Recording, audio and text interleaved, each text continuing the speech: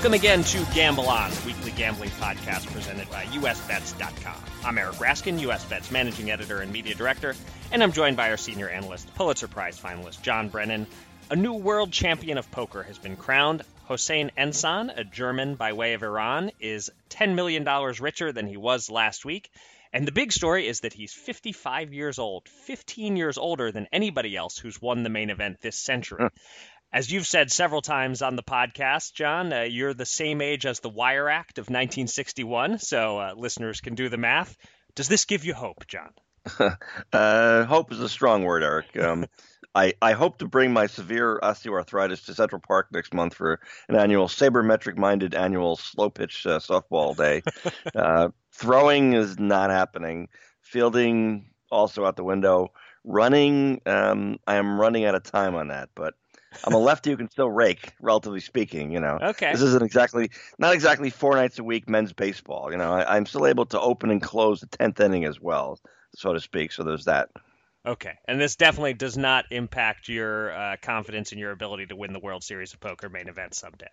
No, because I'm really inspired by Ensan. Yeah. Okay. Well, I was thinking of it more just strictly in those WSOP terms. I'm not over the age of 50, but I am over that magical age 40 threshold. So I find his win somewhat inspiring. I just need to get a little better at poker, find $10,000 under a couch cushion, and then enter a field against 8,000 Anthony Michael Halls. If I can make all those things happen, the bracelet will be mine, I think. I'm thinking it was like crowdsourcing, they call it, something like that. Yeah, so right. Could work. Okay. I never know. Yeah, could do that. Maybe a little better than the couch cushion hope. All right. Well, thank you to everyone out there for joining us for episode number 49 of Gamble On. If you missed any of our previous 48 episodes, they're all available on SoundCloud or on iTunes or the Apple Podcast app.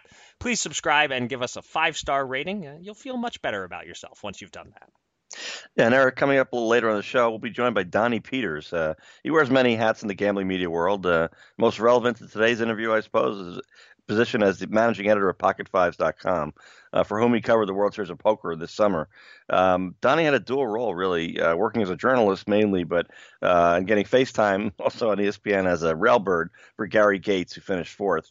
So we have a lot to discuss with Donnie after the WSOP came to an end this week. But first, it's been yet another busy news week in the world of gambling, so let's get to it.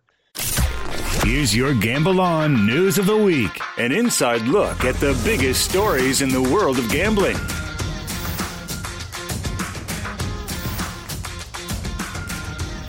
To some extent, the WSOP main event is the biggest gambling news story of the week, but we just talked about it a bit at the top of the show, and we'll talk about it a lot more with Donnie, so we're leaving it out of the news segment. Instead, we start in the Empire State.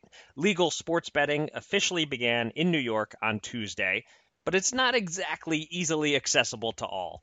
Mobile sports betting legislation still hasn't advanced in New York, so all we have is betting at the upstate casinos, specifically Rivers Casino in Schenectady, where the first bet was placed on a Mariners-A's game by Assemblyman Gary Pretlow.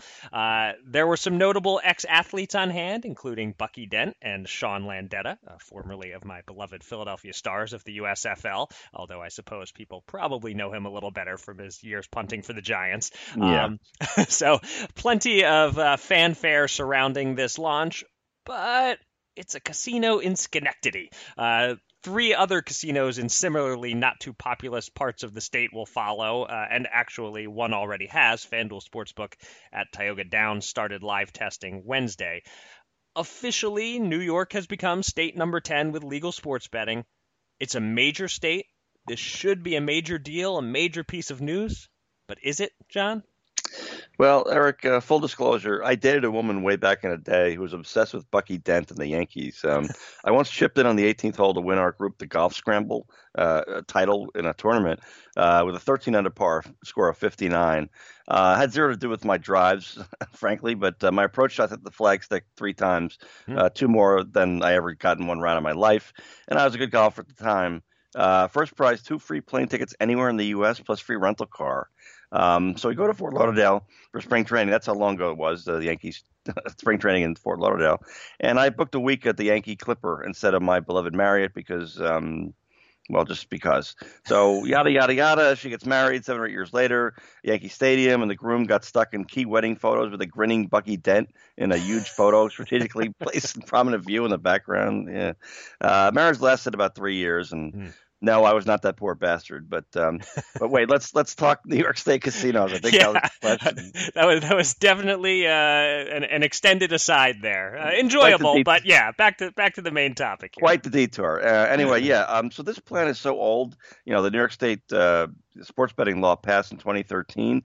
I'm not even positive these regions are still hurting, which is kind of the point of the casino thing in the first place. But it also feels kind of passive aggressive by New York State.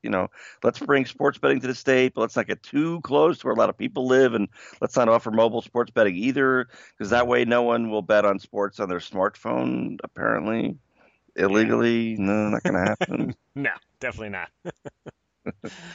Yeah, I would just say that the various sports betting sites and apps in New Jersey are not at all threatened by this week's developments. Let's put it that way. We don't have the New Jersey revenue report in our news well this week, but I'll just note that 82.97% of the June betting handle was mobile, which is a new high.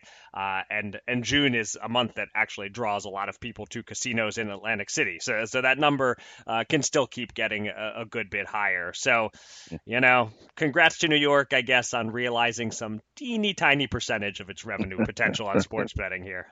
Yeah, exactly. Now, our next story is somewhat related. New York has sports betting at a few remote locations. North Carolina this week became the latest state to approve sports betting, but only brick and mortar and only at 2 Native American casinos. The bill still needs Governor Roy Cooper's approval, so it's not a done deal yet. One positive thing about the legislation is that betting on all colleges, including in-state colleges, is allowed. It would have been really bad if you couldn't bet on Duke or UNC basketball in North Carolina. But all in all, this is very limited in scope. Expansion into commercial casinos might follow, but there's no talk currently of online or mobile betting. I'm throwing my hands up in the air, John. Will this legislation really accomplish anything in terms of tax dollars for the state or entertainment opportunities for people who want to bet sports in North Carolina? My MapQuest.com old-fashioned lookup has these casinos roughly 275 and 330 miles away from Raleigh-Durham. So is anyone in that region really a Blue Devil or Tar Heel fan anyway? I mean, the casinos literally are closer to Knoxville and Chattanooga than Raleigh-Durham or Charlotte or anywhere that anybody lives in North Carolina. They're about as far away as Philadelphia is to Pittsburgh. I mean, do Pittsburghers root for Villanova in the NCAA tournament? I don't think so. So, call this passive aggressive too on top of New York. As I revert to my mantra, I've been to Hawaii and Utah. I've been everywhere, man. And I respect the local culture that says that they just won't endorse any gambling, but this kind of pregnant stuff that states do, like New York and North Carolina, it does confuse me. Yeah, I'm glad you brought up the MapQuest element, because I was going to pose a question for MapQuest man here as to whether some of these people in North Carolina were closer to just being able to place mobile bets in New Jersey than going to these Cherokee casinos. Probably close to. Yeah, it's probably not that far off. A couple of quick notes on this, just that first, all indications are that the governor will sign this. That's what we're hearing. And second, there's a separate bill on the table to establish a gaming commission in North Carolina, as one does not currently exist. Maybe that's a step toward being set up for mobile betting eventually, having that commission in place. I don't know, but we can dream. Commission is good. I think blue ribbon panels really gets my my juices going. So commission's okay, but blue ribbon panel would really get me fired up if they're going to do something here. Okay, and it would be Tar Heel blue, of course. The color of the ribbon. All right, I'm stretching. Let's move along quickly to our final story. This week, it brings us back to my home state of Pennsylvania to follow up on a story we covered last episode. We said last week that online casinos were coming soon, and now they're here. Hollywood Casino launched on Monday, a little after 11 a.m. Parks followed a little after 2 p.m., and Sugar House, which already has an online casino in New Jersey, launched on Wednesday at 1 p.m. I've played on all 3 sites, and it should be noted this is just a soft launch period. These are not finished products out of the gate. But for now, the game selection is uniformly terrible. Very few table games. It's mostly just online slots. There's a limited amount of video poker, mostly with substandard pay tables. But it's just the start. One assumes the sites will be built out in the days and weeks ahead. One positive note is that no, there still isn't an iOS app available for any mobile gambling in Pennsylvania, but there is now an app to check geolocation, which makes it possible for casino players and sports bettors to at least gamble on their phones using their web browser. I have to say, John, I don't think I'm quite done driving to New Jersey to gamble yet. Are you surprised by how bare bones these sites are, especially Sugar House, which has a full gambling suite available on its otherwise identical New Jersey site? Nope, not at all. It builds on what I said last week. The largest segment of the Pennsylvania population, as you know, is close to the Philadelphia area, which has so much in common with New Jersey. Wise guys, lots of attitude, kind of rude to opposing fans, like to gamble and so on. But we have seen for so many years, really decades, that when it comes to legal gambling, New Jersey dives in off the high board, and quite successfully, usually. Mm-hmm. And Pennsylvania just tepidly dips his toe in the water, fearing that it might be too cold. I don't know. I have former Nets coach John Calipari's words still ringing in my ears from hearing way too many of his speeches firsthand. It's time to change the culture. But guess what? The culture still hasn't changed. Yeah, you're showing considerable consistency from week to week on not being surprised when Pennsylvania only dips its toe in the water, as you said. It is what it is. I don't get it, but it is what it is. Yeah, it seems that individual game approval with the PGCB is a slow process. That's kind of what people are guessing is moving things so slowly here that they kind of need to okay each game one at a time. I don't know. For now, for me, as a guy who doesn't enjoy slots at all, there's just not a lot to like here. I've played a little blackjack on the Parks site, since that's actually the only of the three sites that even has any blackjack. And I've played a little video poker, but all in all, not much out there for me yet.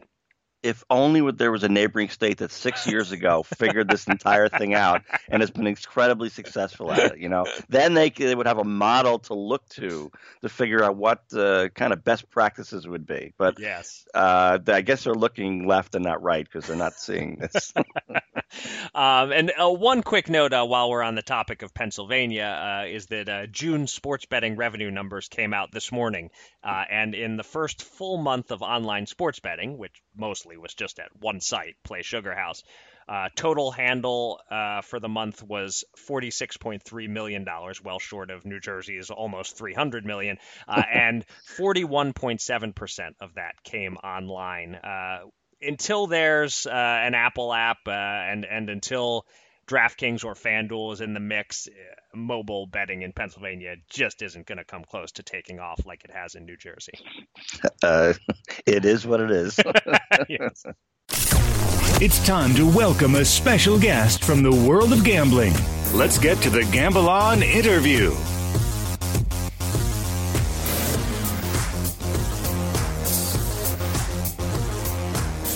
The final hand of the World Series of Poker was dealt at about 1:30 a.m. Las Vegas time on Wednesday morning, and we're recording this interview about 12 hours later, which is no big deal for me and John, but it's pretty darned impressive on the part of our guest. Donnie Peters is the operations manager for the sports betting site Sharpside.com and the Sharpside app. He's the co-host of the Gridiron Gamble podcast, and he's the managing editor of PocketFives.com, and he's been up pretty much all night, every night lately, covering the WSOP main event, not to mention rooting on a friend from the rail. I imagine you're in somewhat of a fog, Donnie, so we appreciate you joining us this week. Welcome back to Gamble On. Thanks very much for having me on. I'm happy to be a part of it. And yeah, I'm a little bit tired, but all is well here in the poker world. Okay, good. Well, before we get into champion Hossein Ensan and the rest of the final three, let's talk about the guy who finished fourth, Gary Gates. Gary's a former member of the poker media. He works for PokerStars. He went on the run of a lifetime in this tournament, and you were there rooting him on at the final table, wearing boxing gloves and getting some quality FaceTime on ESPN. How far do you go back with Gary, and how do you decide whether to be a journalist or a railbird from one day to the next while this is going on? So Gary and I go back to 2008 when I first joined the poker industry. He was the first person to hire me. Back then it was for pokernews.com. I was fresh out of college, and somebody put me in contact with John Caldwell, who was the editor-in-chief at Poker News at the time. Knew that they were hiring for the summer. I had just graduated college, and I was just your college kid who didn't really know what he wanted to do after school. Mm-hmm. And I was in love with poker at the time. I was a kid who was just playing online a bunch, and I found out that the WSOP or Poker News was hiring for the WSOP, and I reached out, ended up getting an interview with Gary, got on the team that summer. Next summer, 2009, he contacts me. We'd been in touch over the year, and I'd been working some side jobs with Poker News, and he said that he had a house out in Vegas, and a room just opened up. He said, why don't you just come out here? We get along well. I need a roommate. I know you've always wanted to move to Vegas. So I pretty much packed up my car, moved out there, and him and I have been best friends ever since. Just back in April 27th, I got married. He was the best man in my wedding.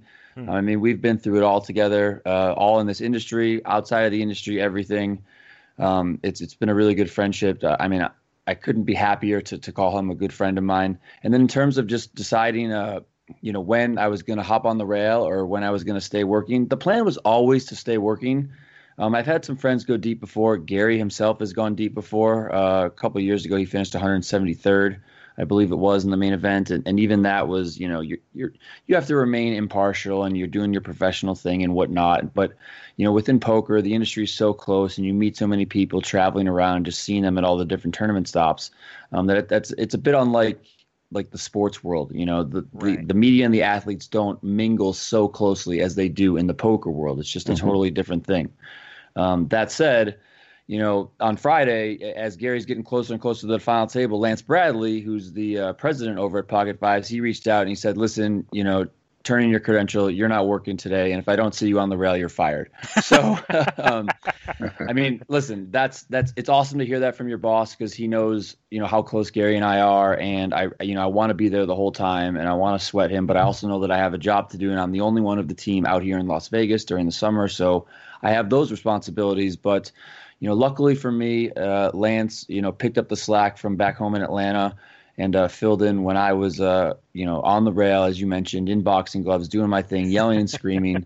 So yeah, listen, the ride was one for a lifetime. Who knows when? Who knows when? First of all, when Gary will ever get back here. I'll probably never get there if I ever play the event. And just in our close circle, we're never going to see another friend get that close. This is a truly once in a lifetime opportunity, and I couldn't be happier to be along for the ride and see it all work out for Gary to the tune of $3 million. Yeah, and it's great that Lance made the decision easy for you. Yeah, Donnie, you're exactly right. I've got 35 years in the old school newspaper industry, and I got to say, I guess you did the right thing. Really what it's all about, more seriously, journalistically, is full disclosure. If that's your best buddy and you're not on the rail and you're, writing more features on him and people don't know, let's say he makes a mistake in a hand, he gets lucky, and you don't really want to say that because you're his friend. That's an issue. But once it's a full disclosure, you got to go for the ride. So I have a question, though. We ended up with three outstanding poker players, and Hussein Ensan, Dario Sammartino, and Alex Livingston on the final day.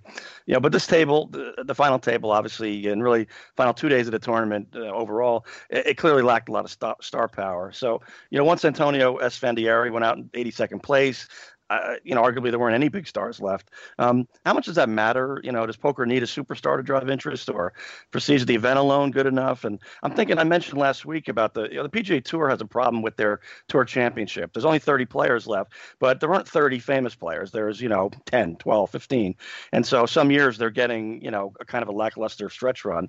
So this year they're going to give strokes to the player ranked number 1 in the FedEx Cup points, number 2, number 3. So the bottom 10 guys are 10 shots back to start the tournament. So they're entered in it, and they can, move up or whatever, but they're not going to win. So they're really, going for star power. So poker being so much more innovative, I would think, than the PGA Tour, I wonder if something like that could ever happen, or is it practical? So if poker wants to expand, and become more mainstream. It's pretty mainstream right now, but it's not where we would all like it to be. We would like it to grow exponentially. It had more than 8,500 entries in the WSOP Main Event this year. We would like that number to hit 9,000. We would like it to hit 10,000 and just go up from there. If that's ever going to happen, it's going to need more star power than we saw not only at this final table this year, but in some of the more recent ones. A couple of years ago, we almost had Daniel Negreanu there. He finished in 11th place. You mentioned Antonio Esfandiari this year. He would have been great because he does kind of bridge that gap between a poker celebrity and also a mainstream celebrity. You know, he hangs out with Kevin Hart all the time, and that's as big as a name as you can get in today's world. Another big one was Richard Seymour, 3-time Super Bowl champion, went pretty deep this year, finished in 131st place or something like that. I mean, if he's able to get there, I mean, that's just massive. You know, he just, especially when this thing is on ESPN and ESPN2, I mean, he's just going to check all the boxes, right? So if poker does want to grow and become exponentially larger, which is going to entail drawing in just common poker people who might know about the game but might not tune in, but they'll tune in if a big name's there and that sort of stuff, then we're going to need a star power. In terms of the poker community, the poker industry, and the greater gambling industry, as long as you have good stories like you find at this final table. I mean, you had the really experienced pro who's also a European, a young kid in Dario Sammartino. You had the industry, heartthrob, for lack of a better term, and Gary Gates. You know, everyone just loved that guy being around the industry for so long. You know, he had the old guy, the 55-year-old German, Hossein Ensan. You know, you had a little bit of everything. So it's cool within our poker space, but if we do want it to grow, yes, we're going to need some star power to hit this final table. But also, I mean, that's just a part of poker. I mean, anyone can win this thing, right? Right. Exactly. And in a field this big, it's you just you can't control getting superstars there. We'd love to see it happen, but as you said, in recent years, more often than not, there aren't any superstars. So the stories are great; they carry you through. But you're absolutely right that it would be great to see a Negreanu or an Antonio or one of those guys, or Richard Seymour type, get all the way there. I'm curious about the moments that'll stick with you from this WSOP main event. I'm sure the number one moment for you would be something having to do with Gary. So I'll ask you to give us two moments, your top Gary-related moment and the top non-Gary moment. The top Gary-related moment is pretty easy. So on I believe it was day 6, or it might have even been day 7. Sorry, they're all blending together at this point. Right. He gets it all in with ace king versus 2 kings, and he's just dominated. And you know, at this time, I'm still working, and I'm standing next to the table, and I'm writing down the hand. I was at another table, and then I hear that there's an all-in situation, and I kind of go over there, and you know, the reporters are swarming, the cameras are swarming, and I'm watching and I'm writing down the hand, and all I'm thinking of is like, wow, like this is how it ends. Wow, like this is how it's going to end. You know, he's going to finish in like 40th place or whatever it was at the time. So the flop comes out, nothing happens, and if you follow poker enough, you know that once the flop comes out, while there are 2 more cards, there is the turn in the river. If you don't hit on the flop, your chances are extremely slim. So he doesn't hit on the flop, and I'm like, yep, this is how it ends. Like, it was a great run. You know, he's going to have a great score and a great memory, but dang, this is bittersweet. Turn comes, nothing, and then that river hit, and he hit an ace, and it was like, oh, I mean, everything inside of me was yelling and screaming and jumping around, but on the outside, I was still just like a stone-faced poker player, just, you know, but that's my best friend at the table, and he just completely saved his tournament life, and so that was the moment when I started to really think, like, it's happening, like, he's going to make this final table, because you don't, you know, the stars don't align for you to get lucky like that in poker, and then good things don't happen afterwards. And he hit that ace on the river, and it was just like, you know what, it's happening. Like, he's at least making the final 9, and then we'll go from there.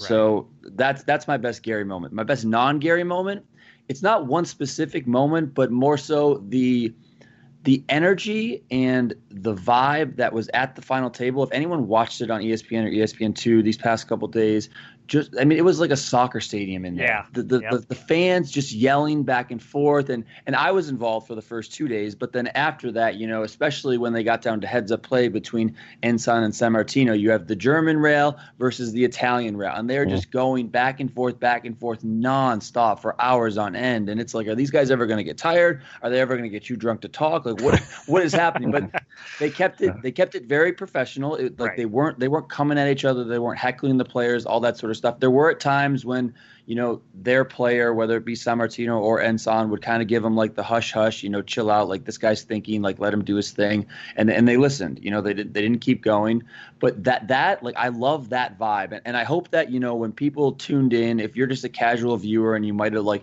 hopped on ESPN and be like, hey, I'm going to check out Late Night Sports Center, and then you see poker, and then you see this crazy energy, and it's vibrant in there, and there's lights, and there's yelling, and there's screaming, and these guys are playing, and there's loads of cash on the table, and I hope that draws you in. So the energy that we felt there, I hope translated really well to the broadcast, and then hopefully can get people interested, because poker at the end of the day, it's fun, it's entertaining, you can win a ton of money from doing it, and I love those moments when those rails were going back and forth. It was just really awesome and incredible to see. All right, yeah. So now, pulling back big picture, this tournament, you mentioned 8,569 entries, second biggest ever. I don't have to ask you whether you think that's too much or you want more, because you already said you want to see 9,000, 10,000, and all that. So I know that. But what does this number, though, say about the health of poker? And while I know what you want for next year's tournament, do you expect next year's tournament to break the record? So I was super high coming into this year's tournament. I was thinking it might even break 9,000. Well, I was definitely thinking it might break the record, which is 8,773 from 2006. And then it might even top 9,000. Just a bunch of different factors going into it. I think overall poker is in a very healthy place right now. A lot of people have asked me kind of throughout the summer and especially these last couple of weeks during the WSOP Main Event, why I think this number is so big, and it's multiple factors. It's not one thing. And it's kind of like, the housing crisis several years ago and just economies in general, where stuff happens and things bottom out and it takes a while for them to all come back. And Black Friday happened back in 2011 when the big online sites were, kicked out of the U.S. And online poker and poker in general was kind of in a bad place.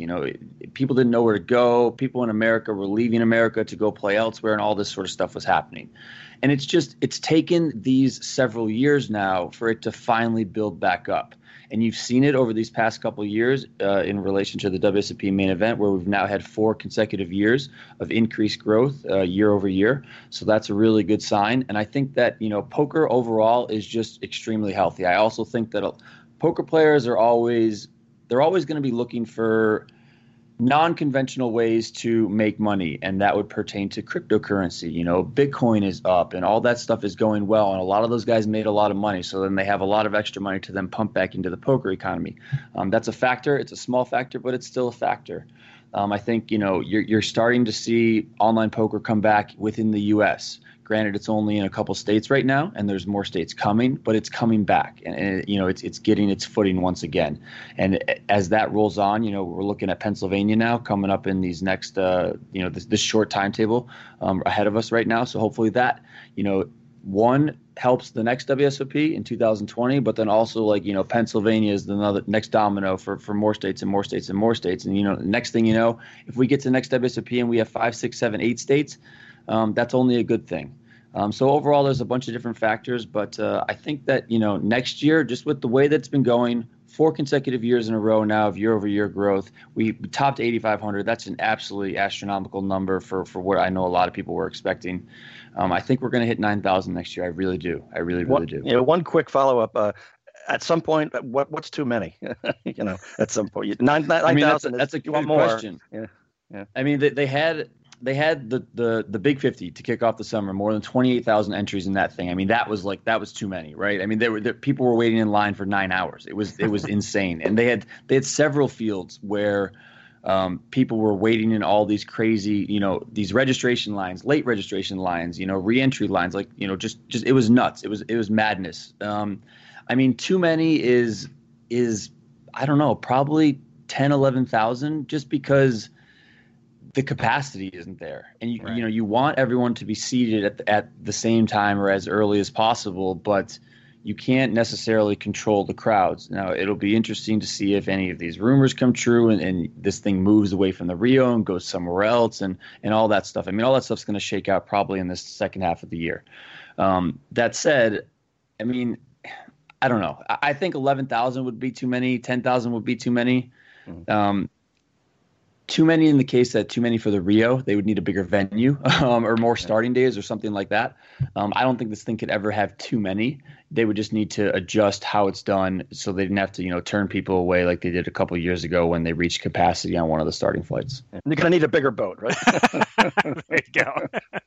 Yeah, exactly. I was going to say, I remember that time a few years ago where there was, I guess, the final flight just got they had to turn a few people away, and so then it'll come down to, I guess, the question of, do we switch back to 4 day ones instead of 3? Will that make a difference? And also, is there some way to steer people toward the earlier starting days? Because whatever the limit is, we find out on that final starting day when everyone waits till the last second to register, it seems.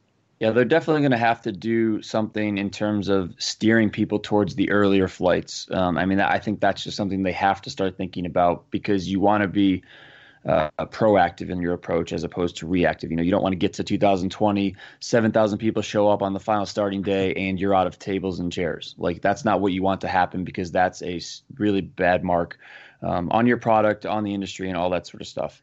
Right. So if they can just think about it ahead of time, maybe they push the satellite qualifiers to the early days, and then some of the pros flock because they know the satellite qualifiers are some of the people that they deem as the weaker players in the field. So then they transition to some of the earlier flights. Maybe that's one thing that they do. So I definitely think that that's something they need to start thinking about, probably starting now or whenever they decide to recover from this World Series, looking forward to 2020. Yeah, well, I guess if this is contingent upon the numbers hitting 10,000 or so, it's a good problem to have. So it would say good things about poker if we're dealing with this problem next year. Totally.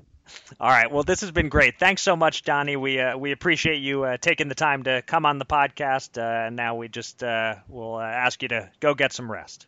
Awesome, guys. Thanks so much for having me on. 2 men. $10,000. Will they run it up or blow it all? It's time to check in on the Gamble On bankroll.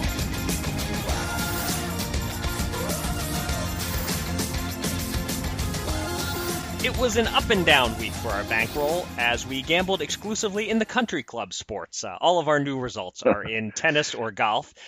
We had the Djokovic Wimbledon title bet that you made 2 weeks ago, which was one brutal 5-hour sweat, but in the end, somehow that one ended up being a winner. I wasn't too confident on Federer's serve up 40-15 with the match seemingly in hand, but Djokovic pulled it out, good for a $105 profit for us.